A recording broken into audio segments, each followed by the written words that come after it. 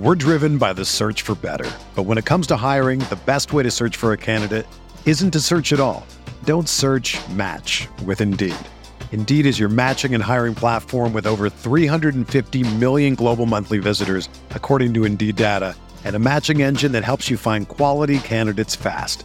Ditch the busy work. Use Indeed for scheduling, screening, and messaging so you can connect with candidates faster. Leveraging over 140 million qualifications and preferences every day, Indeed's matching engine is constantly learning from your preferences, so the more you use Indeed, the better it gets. Join more than 3.5 million businesses worldwide that use Indeed to hire great talent fast. And listeners of this show will get a $75 sponsored job credit to get your jobs more visibility at Indeed.com/Blue Wire. Just go to Indeed.com/Blue Wire right now and support our show by saying that you heard about Indeed on this podcast. That's Indeed.com/Blue Wire. Terms and conditions apply. Need to hire? You need Indeed.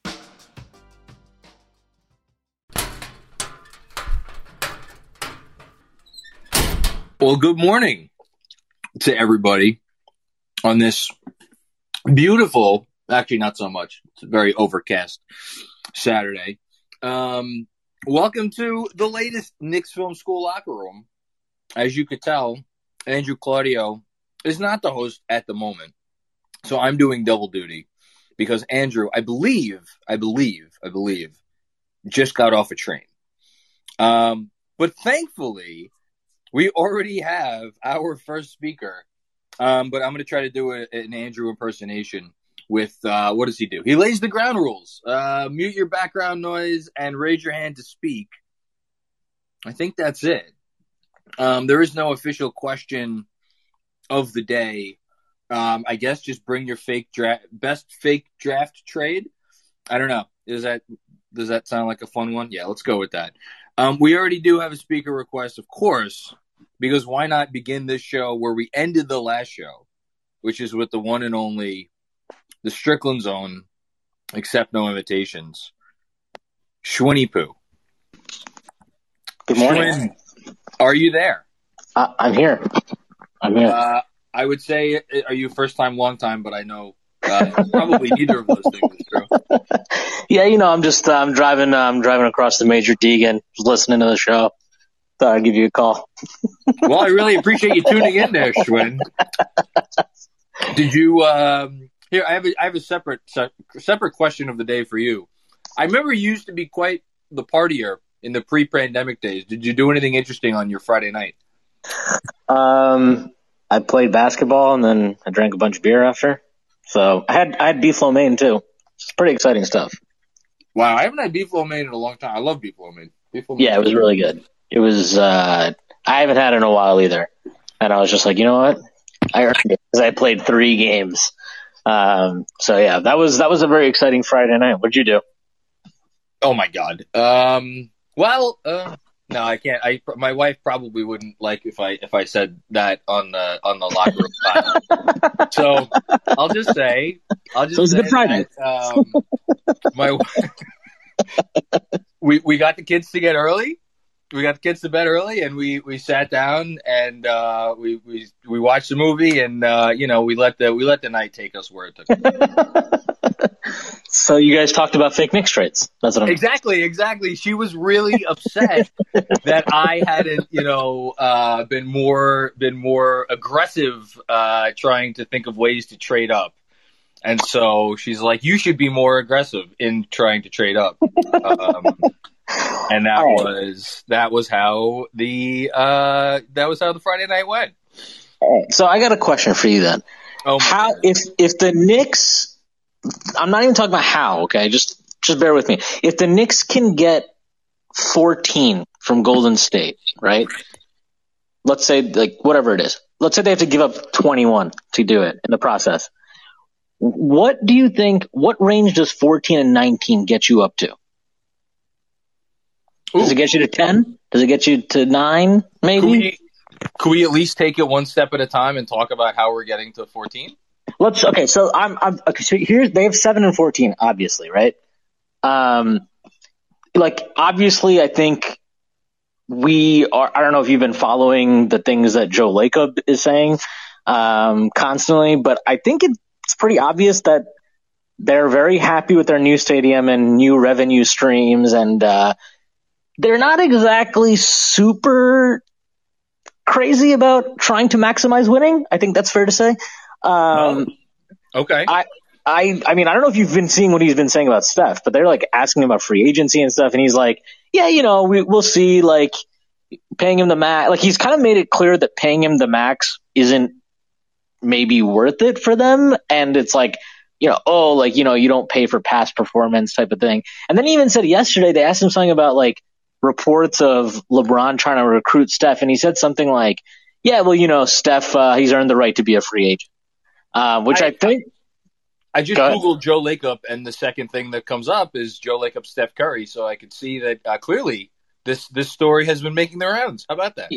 Yeah. So my thinking is, it's not necessarily that they don't want to compete, but there's they spent God knows how much money this year, right, on that team. The biggest salary, they won't trade Draymond, right? Like, Lacob is like, he loves Draymond more than anybody else, so that's not going to happen.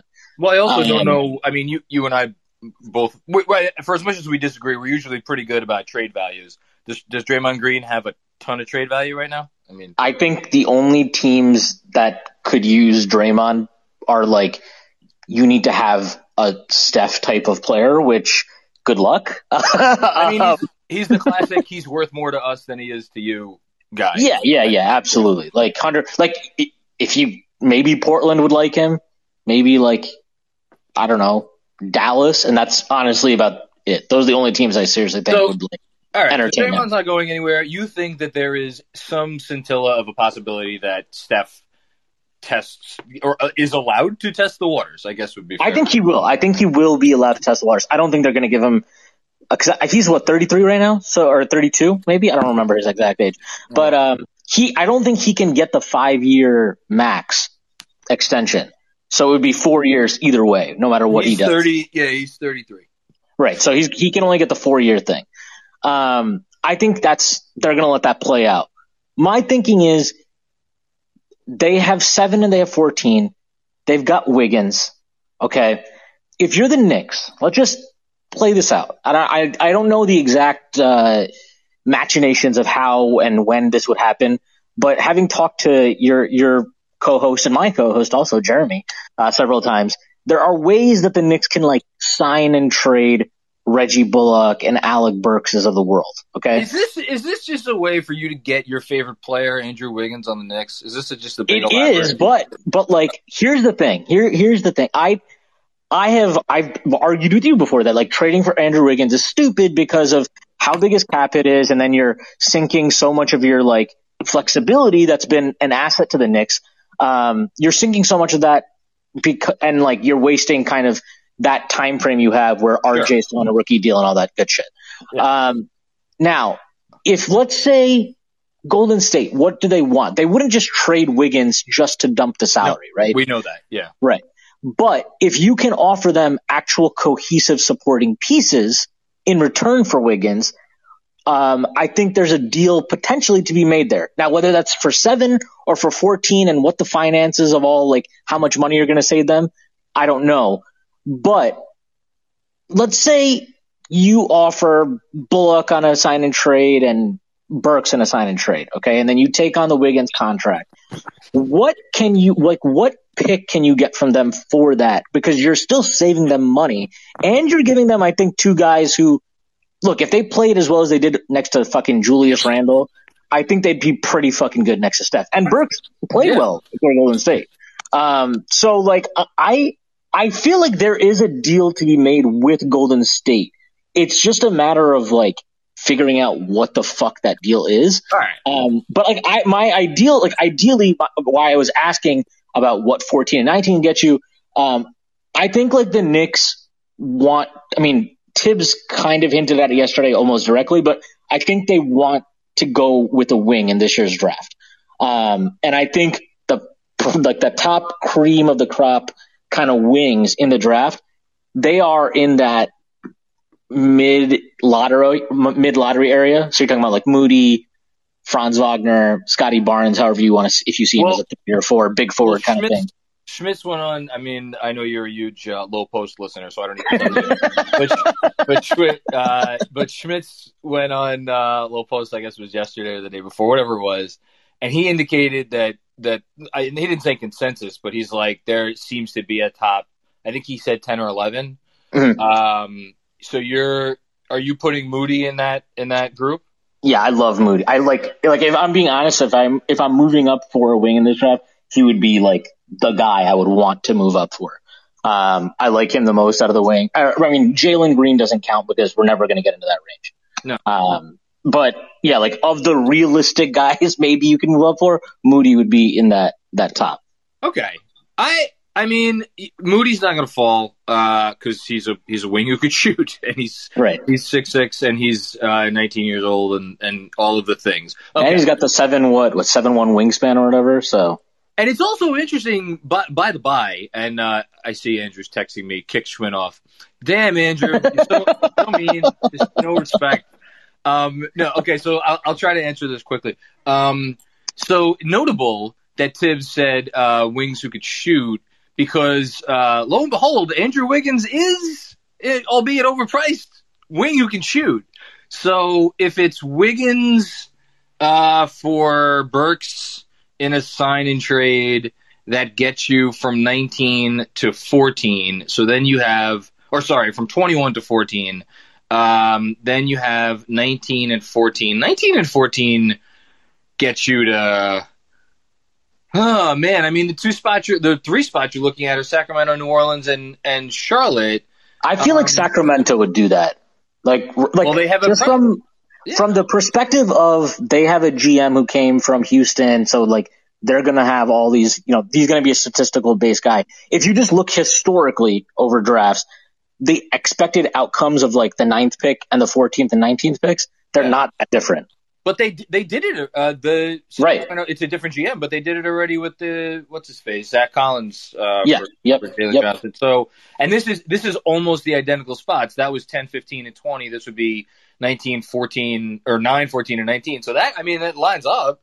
I guess Sacramento would just have to have, and Sacramento needs depth. Right. I like that. I don't think Charlotte does it. I think Charlotte, they're going to swing for the best guy they can get. Yeah. Oh, wait, Claudio, hold on. Claudio's going to be at his stop on the train in 2 minutes. He has a question for you. So you've been granted an additional grace period. Wow. I feel so honored to be on with you and Claudio for this long, I mean, there are literally dozen of people who would kill for this opportunity. Is that like the top Patreon tier for KFS, or it's actual murder? Wait, so let's play this fantasy world out. So the Knicks, then let's say, forget about what Burks' salary is. So to be clear too, like, this is a big risk you're taking because Wiggins' salary is not bullshit. It's like you're taking up about $30 million of your cap for the next 2 years. It's massive. So let's say this. I think this would be contingent on the Knicks knowing that there is no. It's not going to be a Dame trade because Dame got his coach, but contingent on knowing like there is no Beal trade this summer. There is no. I'm trying to think if they would even care about anybody else that might become available this summer. Realistically, I mean, like they can still you would still have probably enough space. I mean, I would try and include Knox in this deal too, just to move. I was literally about to say, can we get Knox to Golden State?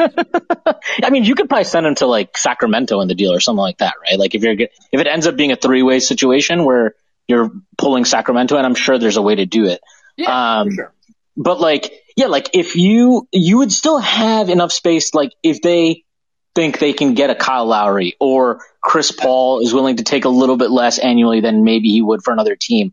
They have enough to spend on one more significant guy. Basically.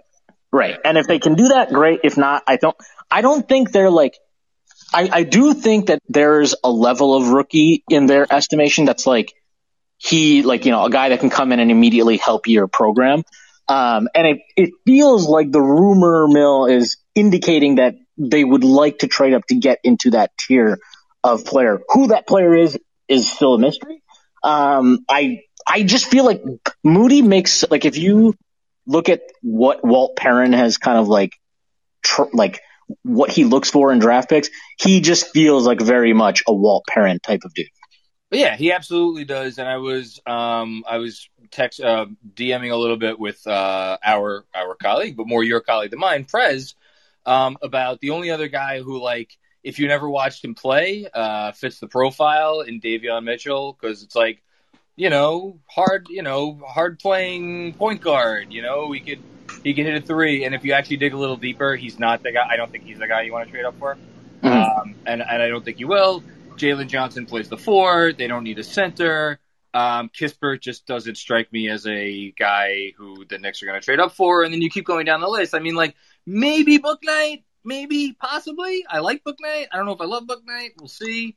Bouknight can, like, do a lot of shit, but he doesn't necessarily do a lot of shit effectively yet, which is not a bad thing. It's just a thing.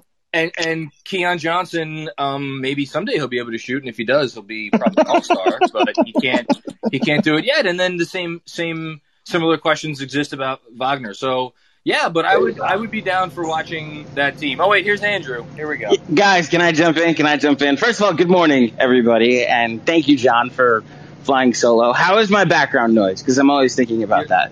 You're good. I sound fine.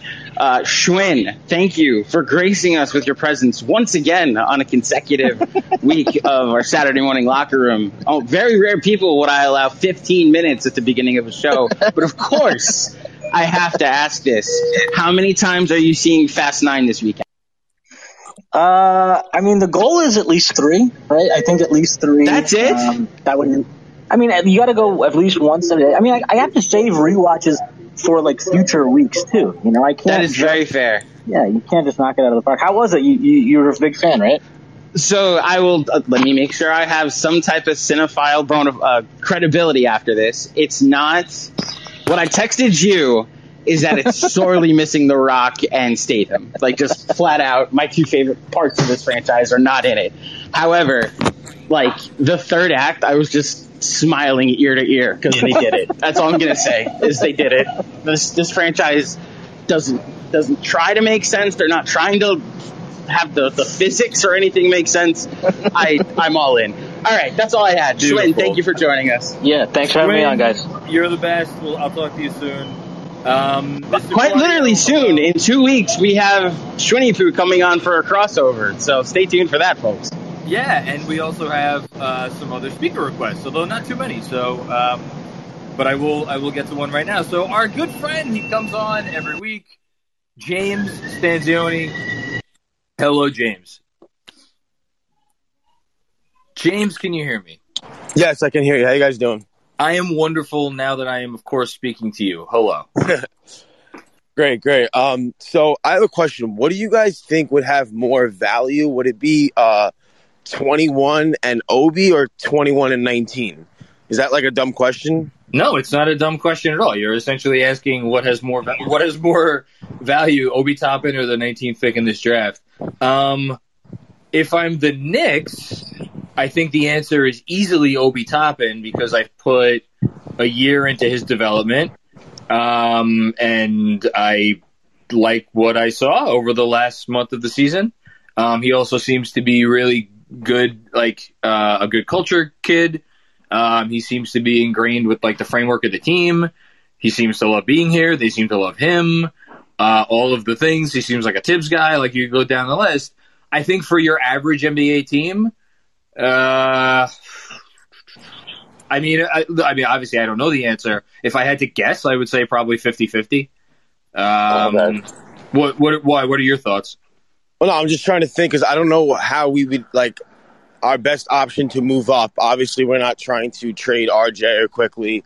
So I don't think they're trying to. I listen. If you ask me to bet up and down the list of guys who are going to be back next year, like Obi might not be number one on my list.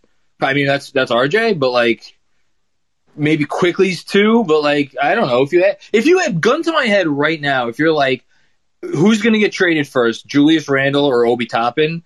There's like I think Randle goes on top of Toppin, above Toppin. But it's not like clear as day. Like I could see them talking themselves into trading Randle. Okay. Well, you could trade Randle before draft night or on draft night. How does that work? Oh, you can trade Randle whenever. You can trade Randle right now. Oh, okay. Yeah, because it's just because there are rules about trading a guy if they've signed an extension, and obviously you can't trade a guy who's entering free agency. But Randle isn't entering free agency, so yeah. Right. And do you think they would get calls from like the top 5-6 teams about Quickly? What do you mean the top in the draft? Like would we trade Quickly for like the third pick? Like I don't know if I would, but I'm saying, do you think like teams would actually? No, the top 4 picks in this draft are essentially untouched. I'll actually say this. I mean, again, I have no inside information. I'm just going by whatever tea leaves I could read. But I do read a lot of stuff and listen to a lot of stuff on this. You could treat the first 4 picks of this draft as having a higher value than the first pick in last year's draft. And I would say all the way down to 4, probably the 4th pick in this draft, which is going to be who's ever left over of Mobley, Green, and Suggs, would have like more value than probably like the 2nd pick of most. Like those teams are not trading those picks unless it's for, I mean, like I don't know, a young player on a rookie contract who looks like he's going to be an all-star, I guess. Well, yeah, because like Cleveland wouldn't take Randle for the 4th pick. That wouldn't make sense, right? Well, they have 3, but like 3, okay. Just in terms of value, like would Randle be enough to get them into the top 4 of this draft? No, I don't think so. It would. I don't think the top 4 teams are trading. I think maybe you could get into a conversation with the Magic at 5, but like again, if I'm understanding the valuations of this draft properly, and I might not be, but if I am, I think something like Golden State doing 7 and 14, like would probably like Orlando would probably say no to that. Orlando would be like, fine, give us 7, 14 and Wiseman, and then Golden State would say no. My guess they would say no. But it's like that's the type of thing. So like Quickly, not that they're going to put Quickly on the table, but like Quickly, I don't know. Quickly might get them. Here's the Quickly trade. You want a Quickly trade? 19 and Quickly for 10 and Eric Bledsoe. Am I doing that trade? No, I'm not doing that trade, but that's a trade that I can see. Yeah. So, Andrew, you got any thoughts to add on?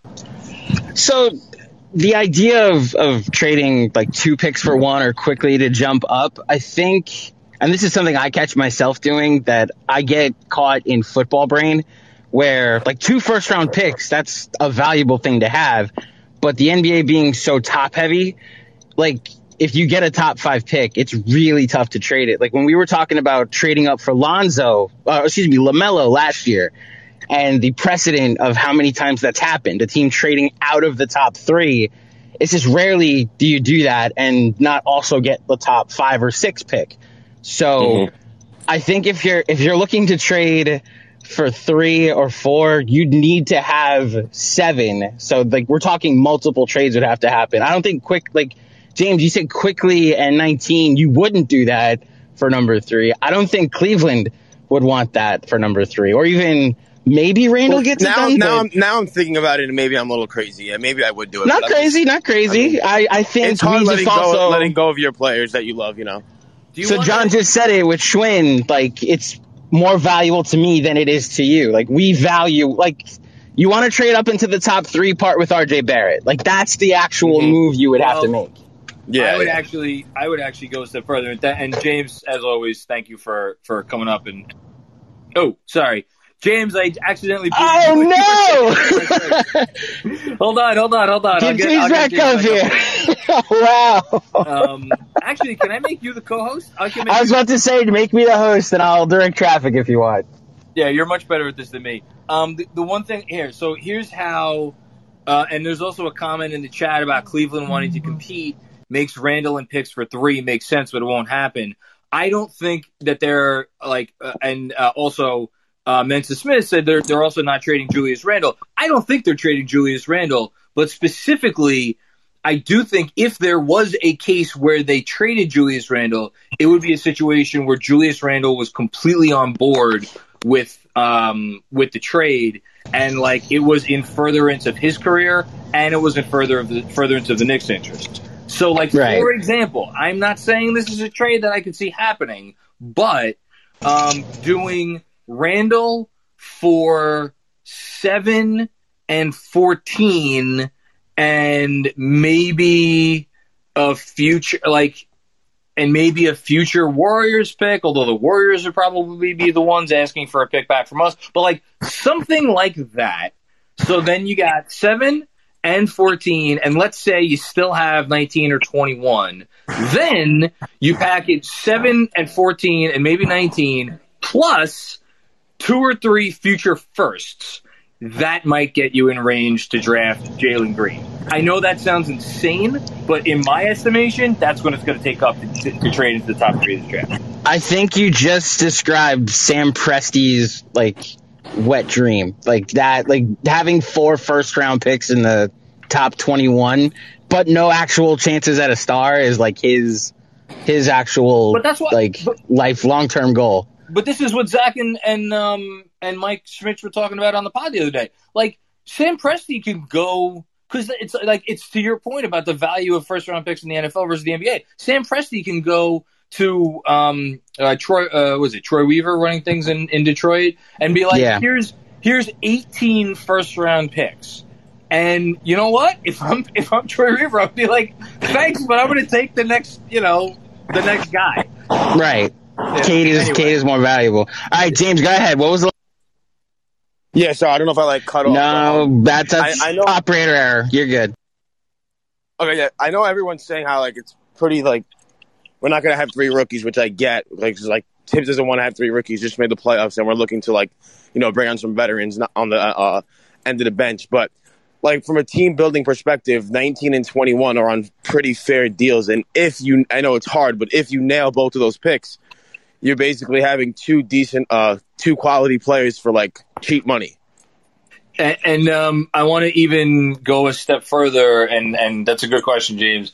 I think, because here's the thing, if you NBA rookies, and I'm obviously not the first person to say this, but it's buying a new car. The second you drive it off the lot, it goes down 10%, and then if your rookie spends the year on the bench, then they're going to have look at Obi Toppin. Obi Toppin probably has 50% of his value around the league than that he did a year ago because he just didn't play a lot. So that's, and you can only get so many guys into the rotation. So from a value proposition, it's not smart. However, there is one rookie in this class who is going to step in right away probably and play 20-25 minutes a night, and that's Chris Duarte from Oregon.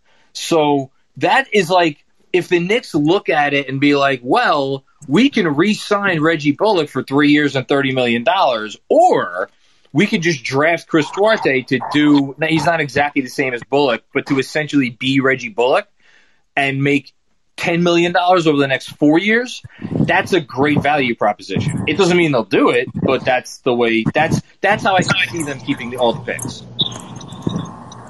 Okay, yeah, because I know I listened to the pod you had, and the guy from the 76ers or whatever, I think he mentioned how, when you trade up, there's a lot of pressure on you because now everyone's like, oh, you could have had this, and that. Yeah. But you traded up instead and didn't even get the guy that you should have gotten.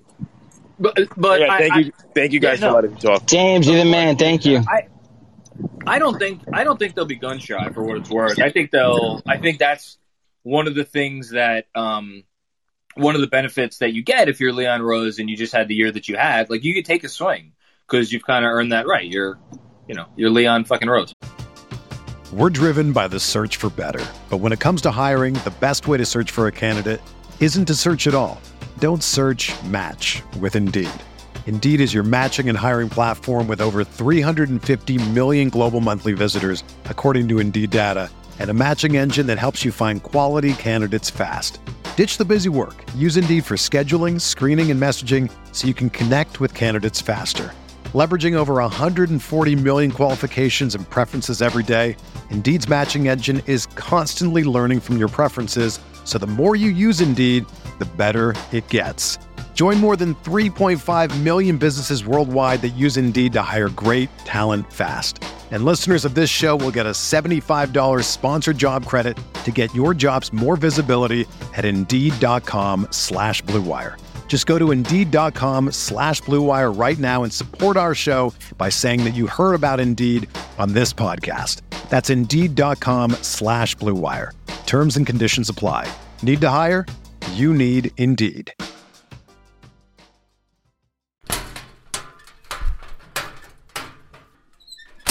You want to get the next person up here? Let's do it. One of our usual contributors, Mr. Justin Richards. Welcome to the pod. What's up? How you guys doing today? I'm great. How are you, man?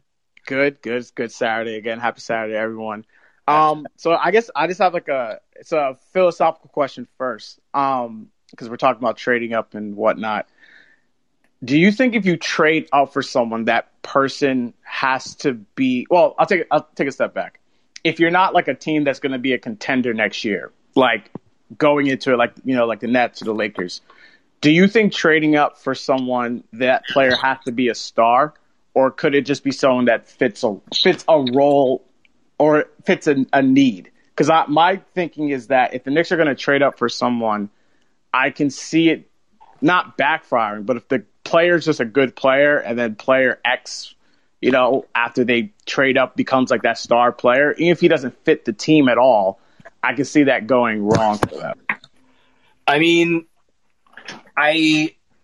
teams have traded up for a guy that doesn't profile. I mean, actually, Tibbs is funny. Tibbs is his third or fourth year in Chicago.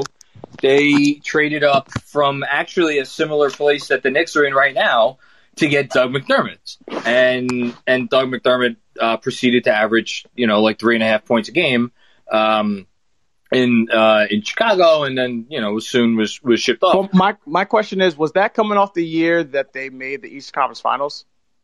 No, I don't believe so. Or was that the year before that? That was a couple years later. But my point is that like they already established something. I understand like they never got back to that place of the Eastern Conference Finals, but I feel like that run for them, they had enough credibility in the idea of like, all right, like we are in this championship window right now, and everyone kind of saw that. I don't think the Knicks are in that right now. They could be next year, but that's kind of the way I'm thinking about it. And look, I'm not poo-pooing the idea of trading up for someone. I think that's actually smart. I think they need to consolidate their picks.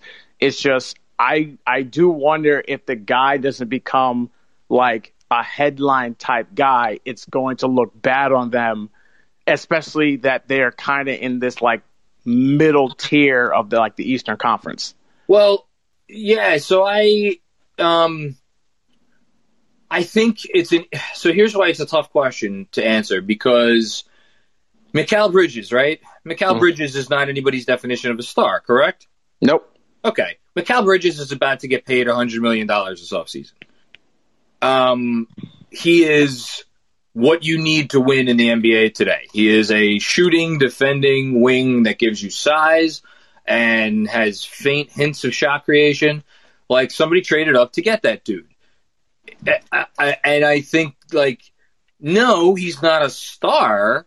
But again, you don't get to trade up for a star, because the only two guys in the NBA today who were traded up to get, or who somebody traded up to get, are Luka Doncic, who was traded, obviously, that doesn't really count because the guy on the other end of the deal also has star qualities, and then Donovan Mitchell, who I don't think even Walt Perrin, I can't imagine he foresaw that coming, but maybe he did. But it doesn't seem like there is anyone with Mitchell quality. So to answer your question from a philosophical point of view, I think it's okay to do it, but you better make sure you're getting a Bridges level player. So yeah.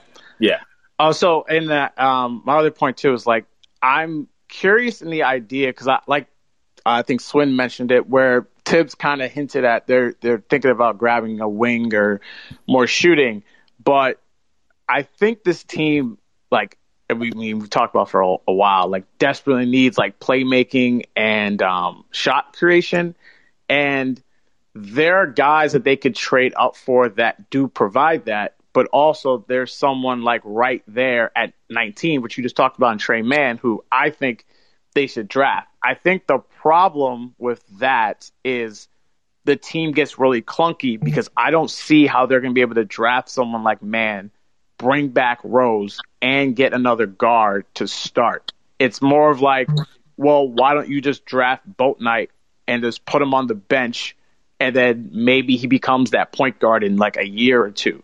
That would make more sense to me. I don't know if you had any like thoughts on like whether or not getting the wing, because I think the wing helps right now, but I think eventually they have to address that playmaking, shot creation type guy.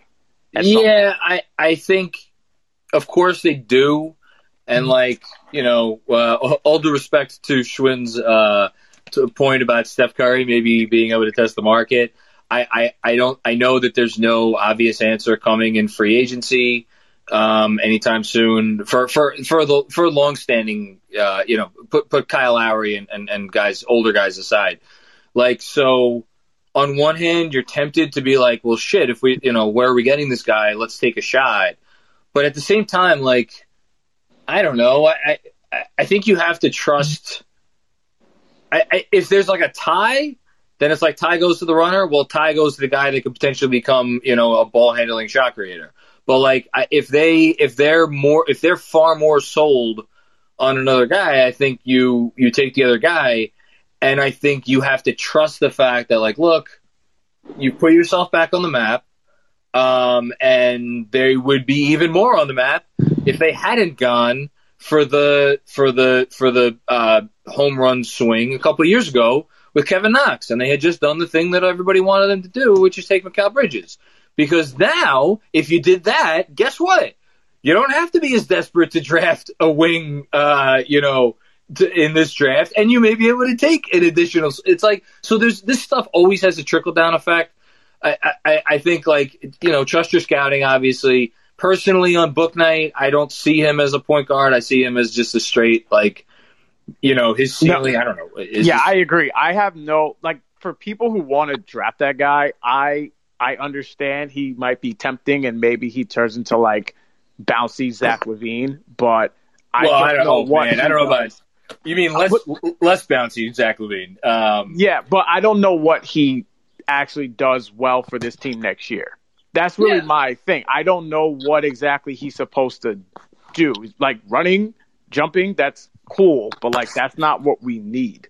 I mean, well, we'll see. I need to dig into Bouknight a little bit more. But anyway, thank you for coming up and giving me some good stuff to think about, as always.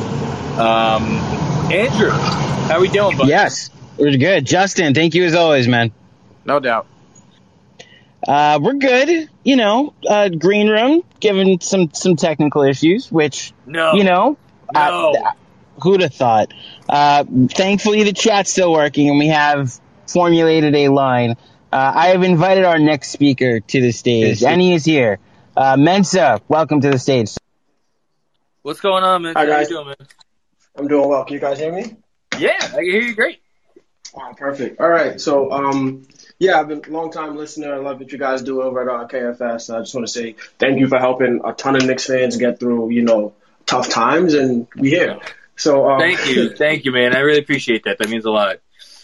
Yeah, no problem. So my first question, not really question, but I just wanted, so the way I look at, I guess, basketball is not necessarily what position do the Knicks need to fill, but what problems did the Knicks have this season and how can we get better at filling those problems? So I think one of the problems we had this year was we weren't able to generate easy buckets and we weren't able to get out on the break. Because of that, I don't think that the Knicks necessarily need a point guard as much as they need somebody who can break a defense down and somebody who can push the ball down on a fast break. Just because if you go back and watch any of the 72 games RJ Barrett played this year, you would see that he beats everybody down at least 4 or 5 times a game, and whether it's Elfrid Payton not having his head up and making the pass, or Julius Randle wanting to bring the ball up, he's not getting the ball, and that's robbing RJ of maybe 4 to 6 efficient baskets, or 4 to 6 efficient points a game. So, with that being said, we have Luca Vildoza on the roster. I don't think he came over from Spain just to sit on the bench for a year. I think he's going to be playing. We have him quickly. I agree with you. I don't think he would have come over if there wasn't some understanding. Like, let me put it this way: if he's on the team next year, he's playing. I would imagine. Right.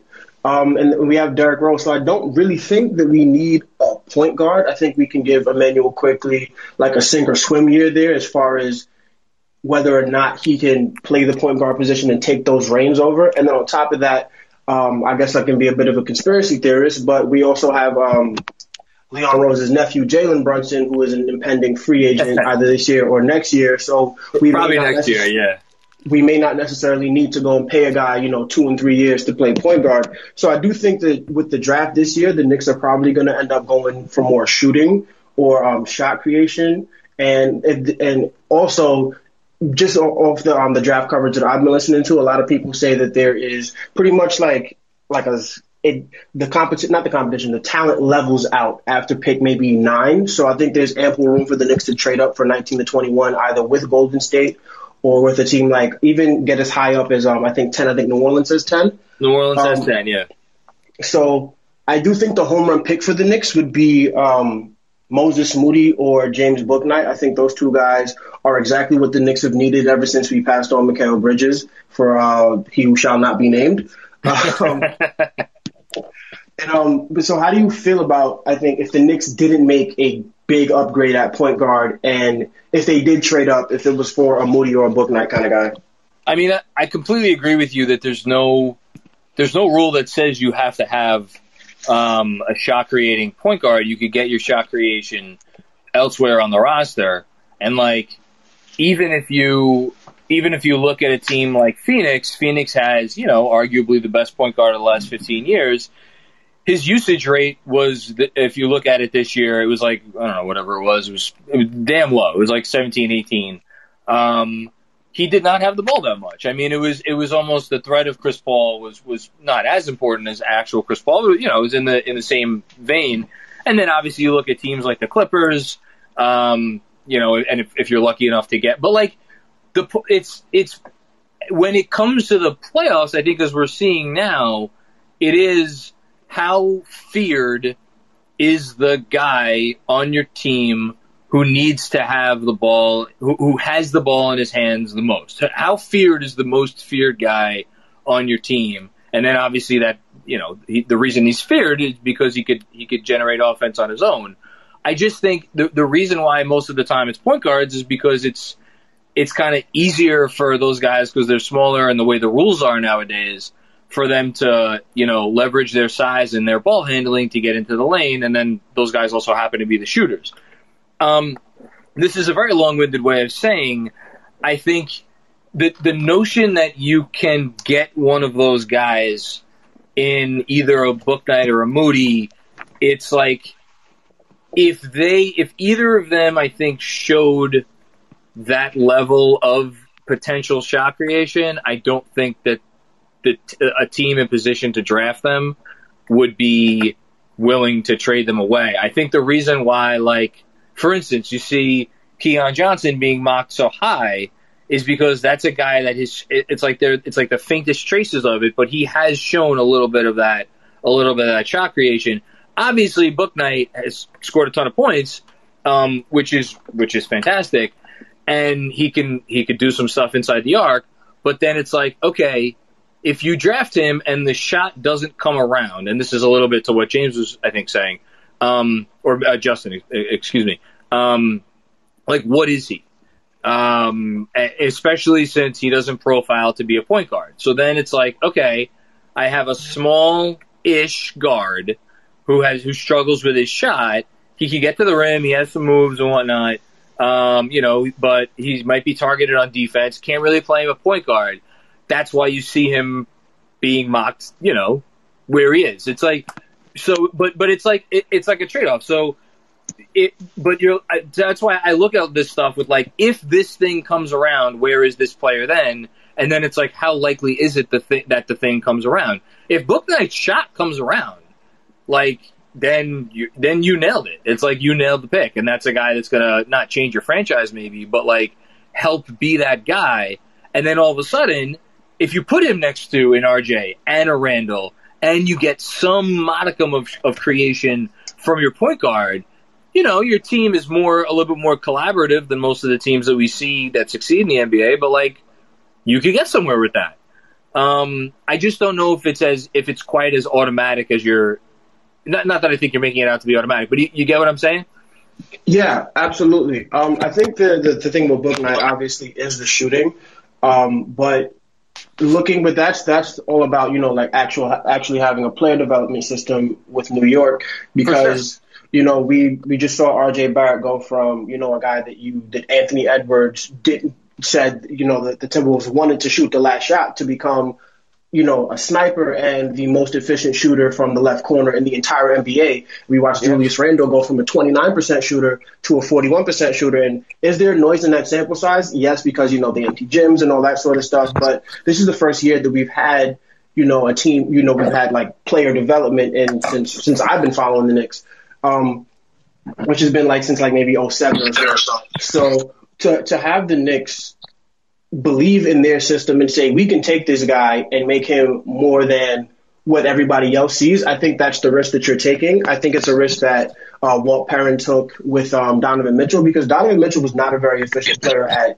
Louisville. You had to look at, you know, the ACC play to see a much different player. But over the entire sample size, he wasn't the most efficient. But they put him in that Utah Jazz system. They let him go. They let him play the game. They let him grow as a player, and I think that's all of that is player development. So I think we can do the same with James Bouknight. And another thing with Bouknight is that he's going to want to be a New York Knick because he's from Brooklyn. And if the Knicks are telling him that you have to be a better shooter, he's going to work hard to be a better shooter. And these are the things that you have to bet on. You know, you have to bet on the integrity of the player. You have to bet on your player development system, and of course the leverage of, you know, of trading up. Is it worth it? Which actually brings me to, I guess, my last question for you is, do you think that the Knicks would trade out of this draft in order to keep that asset of another first round pick? Because, you know, it's kind of like once you drive it off the lot, you lose value with a first round pick. And I think the Knicks still, over everything else, they want a star player, whether they can get it with the draft, which is probably unlikely when you have picks 19 and 21,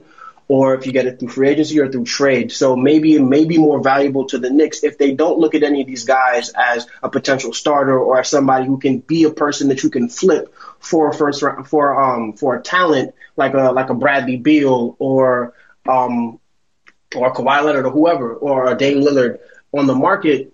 If they would trade out just to keep that pick and say we have 2 first round picks in 2022, or we have 3 in 2023, or whatever it would be, do you think that would be a strategy that the Knicks might take? It's a great question to end on, and thanks, Mensa, for coming up. Did I mention that? I think I mentioned this in the newsletter, maybe on yes. Can and should be and are thinking about that, because I completely agree with you. I think unless they feel like they can trade up and get a player who's going to be a difference-making player for them, I think they would rather increase their asset base for, you know, the star trade that clearly they think is there at some point. The only reason I hesitate is because it doesn't seem like that's something that happens all that much in the NBA. Teams are a little bit looser with first round picks now, so maybe that changes. But like, I wouldn't mind if they did that at all. I mean, especially with an organization that maybe isn't a great organization. Yeah, I just quick comment, like the knowledge and informed manner that this fan base is in just continually amazes me every Saturday. Well done, Mensa, Justin, Schwinn. Obviously, it's pretty cool to always see. It is awesome. Perry, thank you for. I'm inviting our next speaker up here. Perry, welcome to the. What's up, guys? How's it going? Can you hear me? Yeah, I hear you great, Barry. Loud and clear. Awesome. Sounds good. Just want to start off by saying, just echo what everyone else has said, that you guys have built such an awesome community here, and that's brought me so much joy over the past years, especially this last year, which has been a better one for the Knicks and not the world. But thank you, guys. Thank you so much for saying that, man. We appreciate it. For sure. Yeah. So my question today is something I've been thinking about since the lottery went down, which is I've been thinking a lot about the Cleveland Cavs and the number 3 pick, which I'm thinking if Mobley goes number 2, which seems to be what a lot of people seem to be projecting, that it puts them in a position where they have, guys like Suggs, guys like Green available at the number 3 pick, and then they have this logjam with Sexton, Garland, and even wings like Okoro that they've invested a lot of capital in over the past few drafts. And what I've been thinking is, we're not getting anywhere near that number 3 pick. I have no delusions about that, but I think that there's a shot that we could get around guys like Sexton and Garland with the right package, especially if with our flexibility we're able to take on an albatross contract like Kevin Love. And something I wanted to throw out there was, what is the package to get one of those 2 guards who, could make a big impact in our team, but might be a little bit redundant if, Mobley's the number 2 pick, then the Cavs are left with, these guard options at number 3. So just wanted to throw that out there for you guys. I actually wrote a little bit about this week. I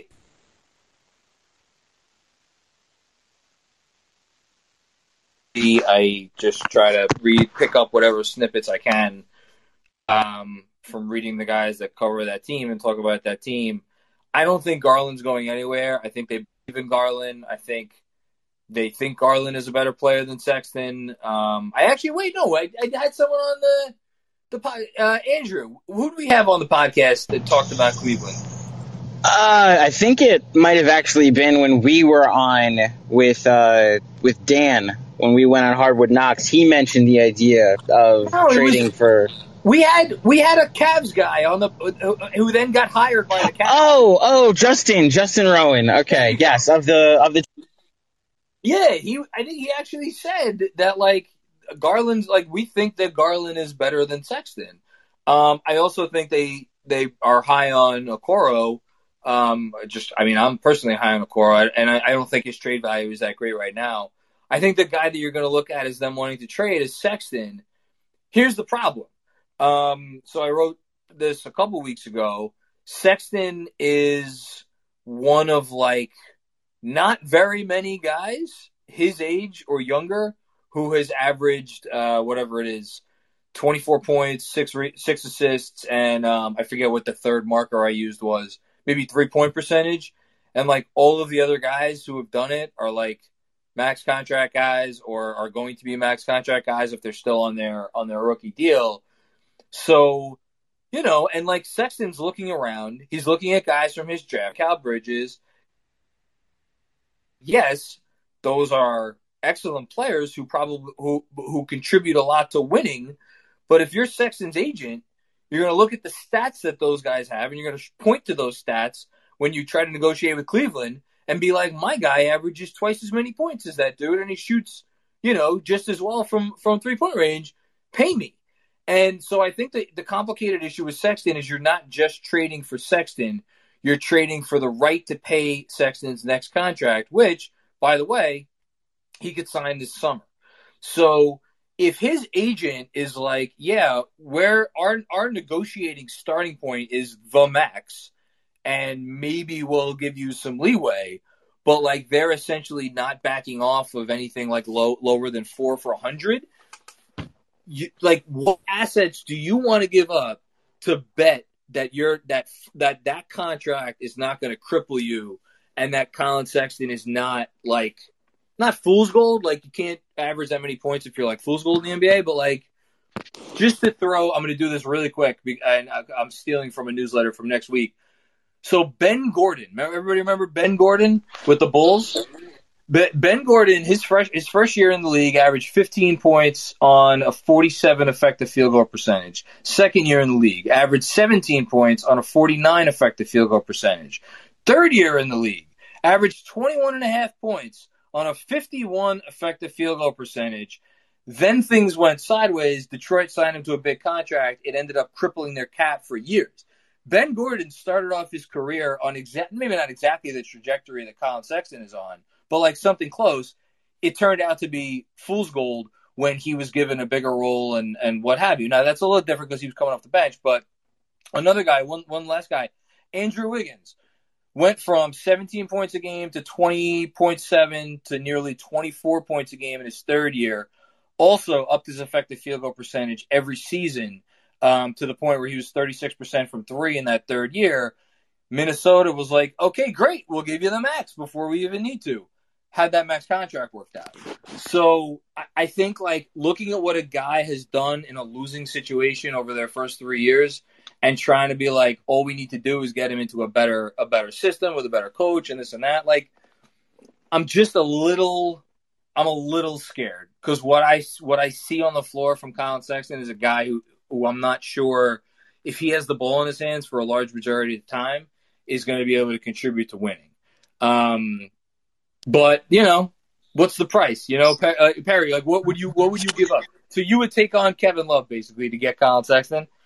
So this is something I've been thinking about, and I think you were talking about the Low Post episode from the last couple of days where they were also talking about Kevin Love and if the Sixers would think about taking on Kevin Love and potentially having like a stretch four that could play next to Embiid if he's healthy, and also if he's rebuild some value after the Olympics. If Kevin Love could then be swapped, OKC style, where you take on something at the front end, and then are getting something back on the back end. If you're able to swap Kevin Love after that for value, for a team that might be a contender.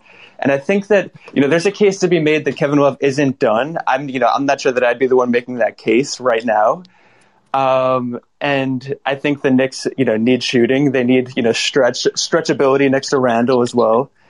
I don't know if I'm ready to say we should take on Kevin Love, but I also don't know what we give up. I don't know if if taking on Kevin Love, decreases the, what you need to give up to get Sexton by, that much. And, other teams are willing to do that as well. So I don't love because just like Thibodeau is so dead set on having not necessarily a vertical rim protector in the middle, but because Taj obviously is not what you would call a vertical rim protector, but someone who is a center that can handle the pick and roll, defending the pick and roll. And we complained at times that Noel wasn't perfect at it. And obviously, Mitch has had his ups and downs, but more or less you could depend on that pick and roll coverage. And I think looking at what the Hawks have done in the 2 rounds since they played the Knicks, we could even look at what we did against their pick and roll attack in the first round and be like, shit, Thibodeau really did make these guys pretty proficient at that level of defense. Kevin Love can't do that. He's just not. So to me, he's kind of a little bit of a guy who doesn't have a position in the league today because he kind of has to be your stretch 4, which the Knicks already have 2 4s. I'd look at him as maybe a buyout guy if they bought him out, but to me, I think there are more important things that they have to do with their money. All that being said, I appreciate the creativity, Perry, and I'm always for looking for creative ways to use our cap space. Yeah, really appreciate it, guys. Have a good one. Yeah, of course, absolutely, Perry. Thank you, sir. Okay, so we're pressed for time. So for our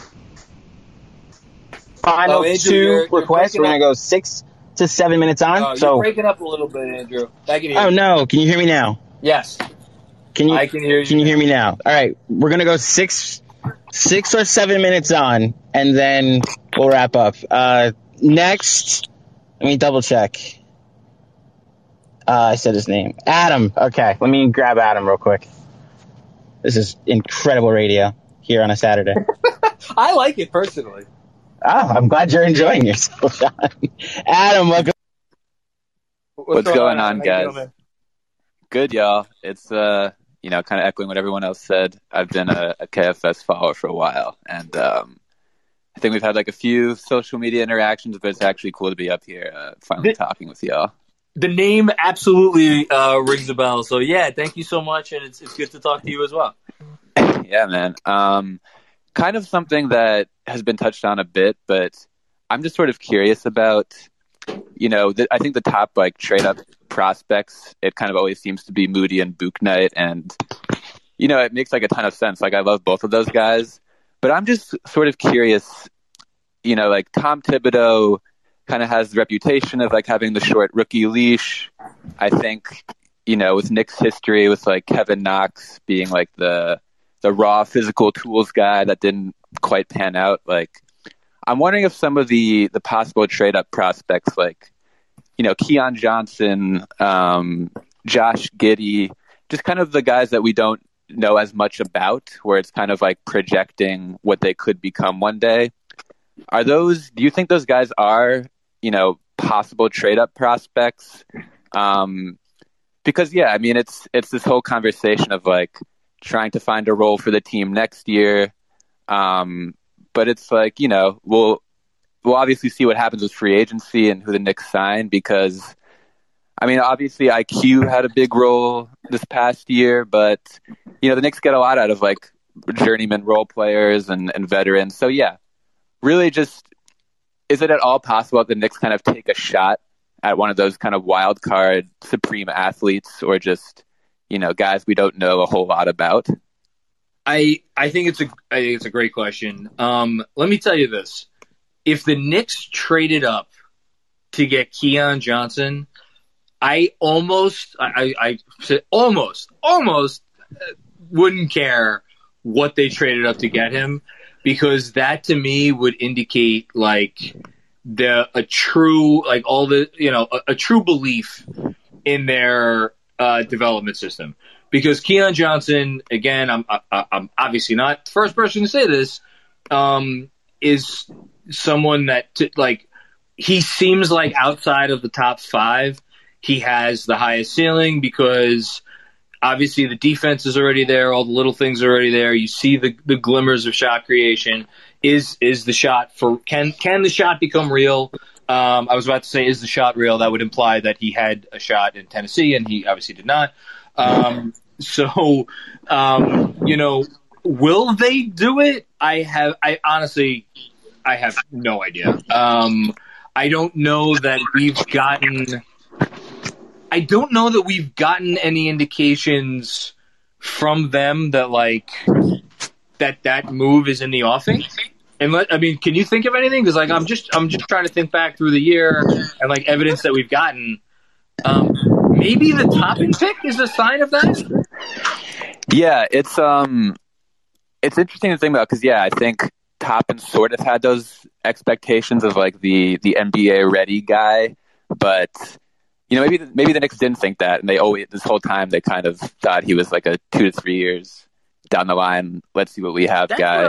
That's what I'm starting to think is, they knew, and especially since there was a way to get the most out of Obi Toppin in his rookie year, and it was to give him the same role that he had at Dayton. They made an overt, clear effort to give him a completely different role, which was essentially the stretch four, and never just give it to him on the block or run pick and roll for him, space it out. I don't think it's that they didn't know what they were doing. I just think that they're we're going to play the long game with this guy. So maybe we could be encouraged with that. In terms of specific guys, you would do that. Again, Keon Johnson, the obvious one. I don't see them having the ammunition to go up to get him. I think Franz Wagner is the other guy. Because again, the shot is your, the offensive game. I wouldn't even say the shot. The offensive game is not quite there yet, but he's a guy that, again, if the offensive game comes around, you look at all the other stuff that guy does, and you're like, oh, wow, this guy's going to be a real player. I think that's...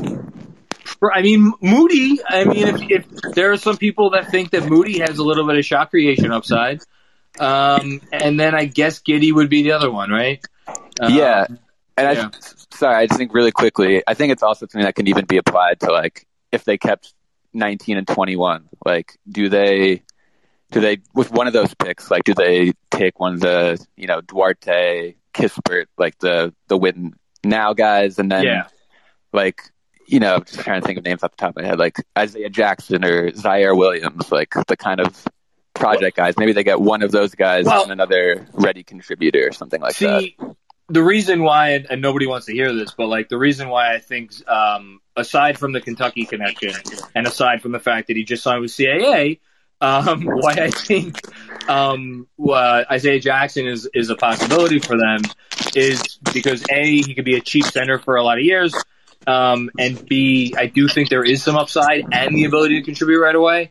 But like, if you're gonna go upside, like, take Zaire Williams and Trey Mann. Like, I'm not the biggest. I would be very happy with that. Williams, but like, yeah, I'd be down with that.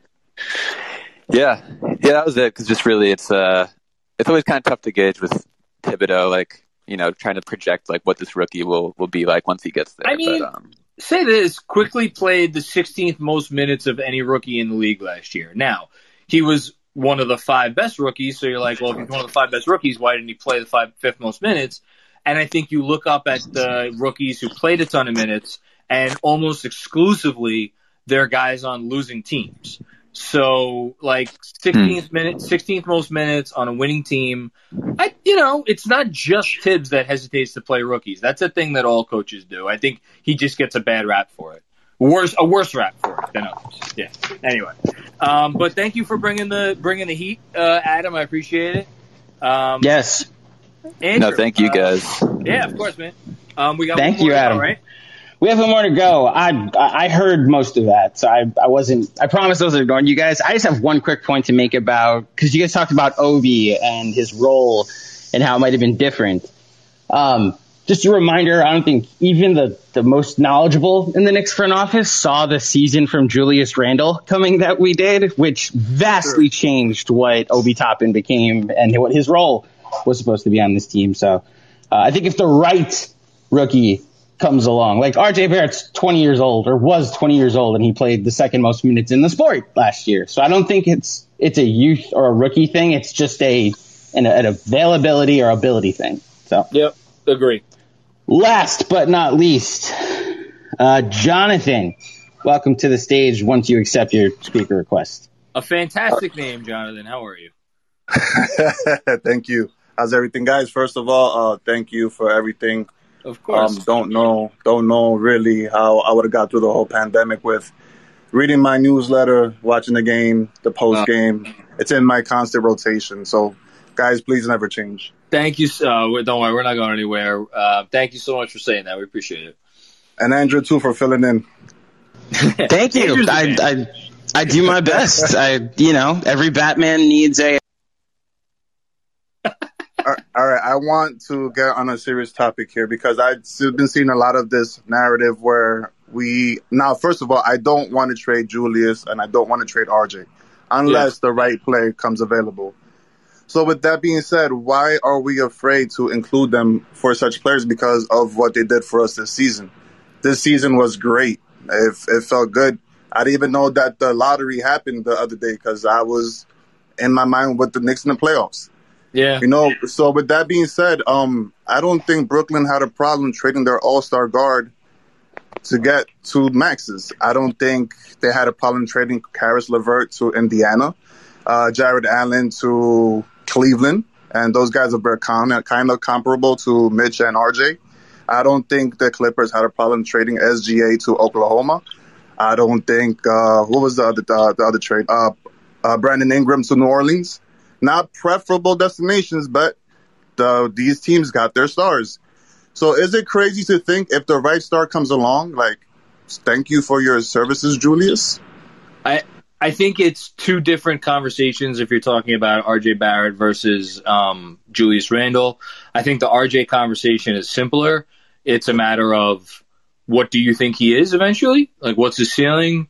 I think if they think that he's on a track to be Jimmy Butler with a jump shot, then you don't trade him, not because of what he did for you last season, but you don't trade him because of what you think he can do for you, 2 and 3 and 4 and so on seasons from now. That's, and again, I have no idea what their internal calculation is on RJ. But Julius, I think, is a more complicated one, just in the sense that theoretically, I agree with you. It can be the right move. But in practicality, there's two things that you have to factor in. One, I think Brooklyn's whole reputation, whereas Russell specifically was concerned, was that we are a good enough organization where we could take a D'Angelo Russell and we could turn him into the best version of himself. I think the whole thing with New York this year is concerned is we're an organization that now our guys we work hard, we outwork everybody, we try harder than everybody, we buy into what our hard demanding coach requires, and we were able to do that because the people here feel like they are valued and they are part of a family and they are part of a culture. And Julius Randle was at the forefront of that culture. D'Angelo Russell was never at the forefront of anything in Brooklyn. He may have been their nominal all-star, but he wasn't at the forefront of a blessed thing. That was Spencer Dinwiddie's team, and to a certain extent, Caris LeVert's team, more than it was D'Angelo Russell's team. So I think when you're talking about Julius Randle and trading him, you're talking about really sending a certain vibe that you maybe don't want to send to the rest of the league, who now looks at New York as like, oh, wow, those guys are legitimately trying to do something and it's like what they're trying to do is real. That said, and I think I said it earlier on this locker room, if you're going to trade him to a situation where he wants to go, that's a very different story. And if he's on board with it and the Knicks are on board with it, and obviously the team you're trading him on board with it is on board with it, that's fine. And then here's the second issue. The second issue is, okay, great. Where do you trade him? Who wants Julius Randle right now? Because if it's a rebuilding team, why would they want Julius Randle? I mean, not to say that he's not a really good player, but if you're trading for someone, this is the last call. If you're trading for someone that's going to help the Knicks win right now and is like a star level player, why are they exchanging that player for Julius Randle if they're just trying to go into a rebuild? So then you're like, okay, well, what? Is there an ideal situation that does make sense? And literally, the only one that I can see is Golden State, and it's just because they have the draft picks, 7 and 14. I don't think that would be enough. I think the Knicks would ask for 7, 14, and Wiseman, and I think they probably have to wind up throwing a pick back in the deal, and then Golden State can talk itself into okay, now we have Julius Randle to add to Klay Thompson and Draymond Green. Obviously, some issues there because you got two, a power forward and then Draymond Green at center who doesn't really shoot, but whatever, you can make it work. Defensively, you got some issues, but whatever, you could probably work around it. Does Golden State want to do that? I have no idea. Do the Knicks want to do that? I have no idea. I thought James Wiseman sucked last year. I think he might not be very good. And if that's the prize piece from that deal, but again, that's the Knicks not taking a step forward. That's the Knicks taking a step back. So all that said, I don't see a clean fit, but I don't think in principle it's something that they just will refuse to do. Yeah, I actually because I just wanted to know, do they feel tied to these two players? Because, for example, you mentioned what RJ can give you. Is the best that RJ can give you is what he can produce on the court or the friendship for Zion? Are you afraid to deal RJ for, let's say, a Levine or a Beal for the hopes of landing Zion, where we got duped many times before thinking somebody would come here? Sorry, I had to mute myself for a sec. Yeah, no, I think the Zion RJ thing is absolutely legit. At the same time, I don't think that's why you hold on to RJ. I think it's maybe it's a 5% of the calculation, but that's it. Julius, I think it's just his role as a drawing card is tougher because we still don't know. I think stars around the NBA will feel comfortable playing next to Julius Randle. I don't think anyone's beaten down the door to play with him, which there's a slight difference between those two things. Because I think you echoed this many times where you would pay Julius his max this summer. Are you if you have a cause for you to pay him his max in 2022, I think we should honestly consider what we're really doing here. I'm all for. I do think they want a star in the building to go into the free agency 2022. That's what I do believe that's what they're trying to do while still building. Yeah, no, I agree with you, and I appreciate you coming up and bringing some good points. This is a good one to end on because it really does get me thinking like forward and whatnot. I think their MO from day one that Leon Rose took over was to maintain maximum flexibility, which is why I think if Julius Randle is willing to extend for the max he could extend for this summer, you do it in a heartbeat because he instantly becomes a very tradable contract. If he decides not to extend with them, then does it make you slightly more interested in listening to trade offers? 100%. And as they should. But again, that's a conversation that they need to have with Julius and his people. It's not like, you don't want to extend here, fuck you, we're going to try to extract the maximum value that we can from you. So it's like a delicate situation, but I agree with you that, like, yes, should their eyes always be on the prize? 100%, and I guarantee you that Leon Rose's eyes are on the prize in the grand scheme of things. Even something like keeping Julius Randle happy, that makes you look better as an organization. He's not doing it because he's a nice guy. He's doing it to help the Knicks win in the long term. Thank you, guys. Keep up the great work. Of course, man. Thank you, Jonathan. My only 2 cents is we did the top 40 in the NBA a couple weeks ago, or I guess last week. The only sense it makes to trade Julius Randle is if the opportunity to get one of those top guys ahead of him is on the table, and that it'll improve your team. I'd rather take my chances with adding to what the Knicks have than addition by subtraction. You know what I'm saying? So completely agree. I have to run, so I'm going to let you close this out. But thank you everybody for coming and watching, and we love you all. There you go. John, I'll talk to you. And have a good day, Macri family. Guys, thank you for tuning in to yet another Saturday morning locker room. Oh, excuse me, Green Room live stream. We do this every Saturday around 10:30, 11. We'll be back next Saturday. As always, thank you for all the participation. For those of you listening on the pod, if you dig the show, head on over to iTunes and drop a 5-star rating and a review. Enjoy the rest of your Saturday. Brand new episode with John and Jeremy dropping Monday at midnight. We are on 3.0 of our off-season plans, cap or no cap, the Kyle Lowry plan. So stay tuned. Thanks for tuning in, everybody, and we will speak with you soon. Everyone is talking about magnesium. It's all you hear about. But why? What do we know about magnesium? Well, magnesium is the #1 mineral that 75% of Americans are deficient in. If you are a woman over 35, magnesium will help you rediscover balance, energy, and vitality. Magnesium supports more than 300 enzymatic reactions in your body, including those involved in hormonal balance. From functional medicine doctors to mental well-being and female hormone experts, we all know that magnesium is the one mineral to improve all aspects of well-being and health. But which one?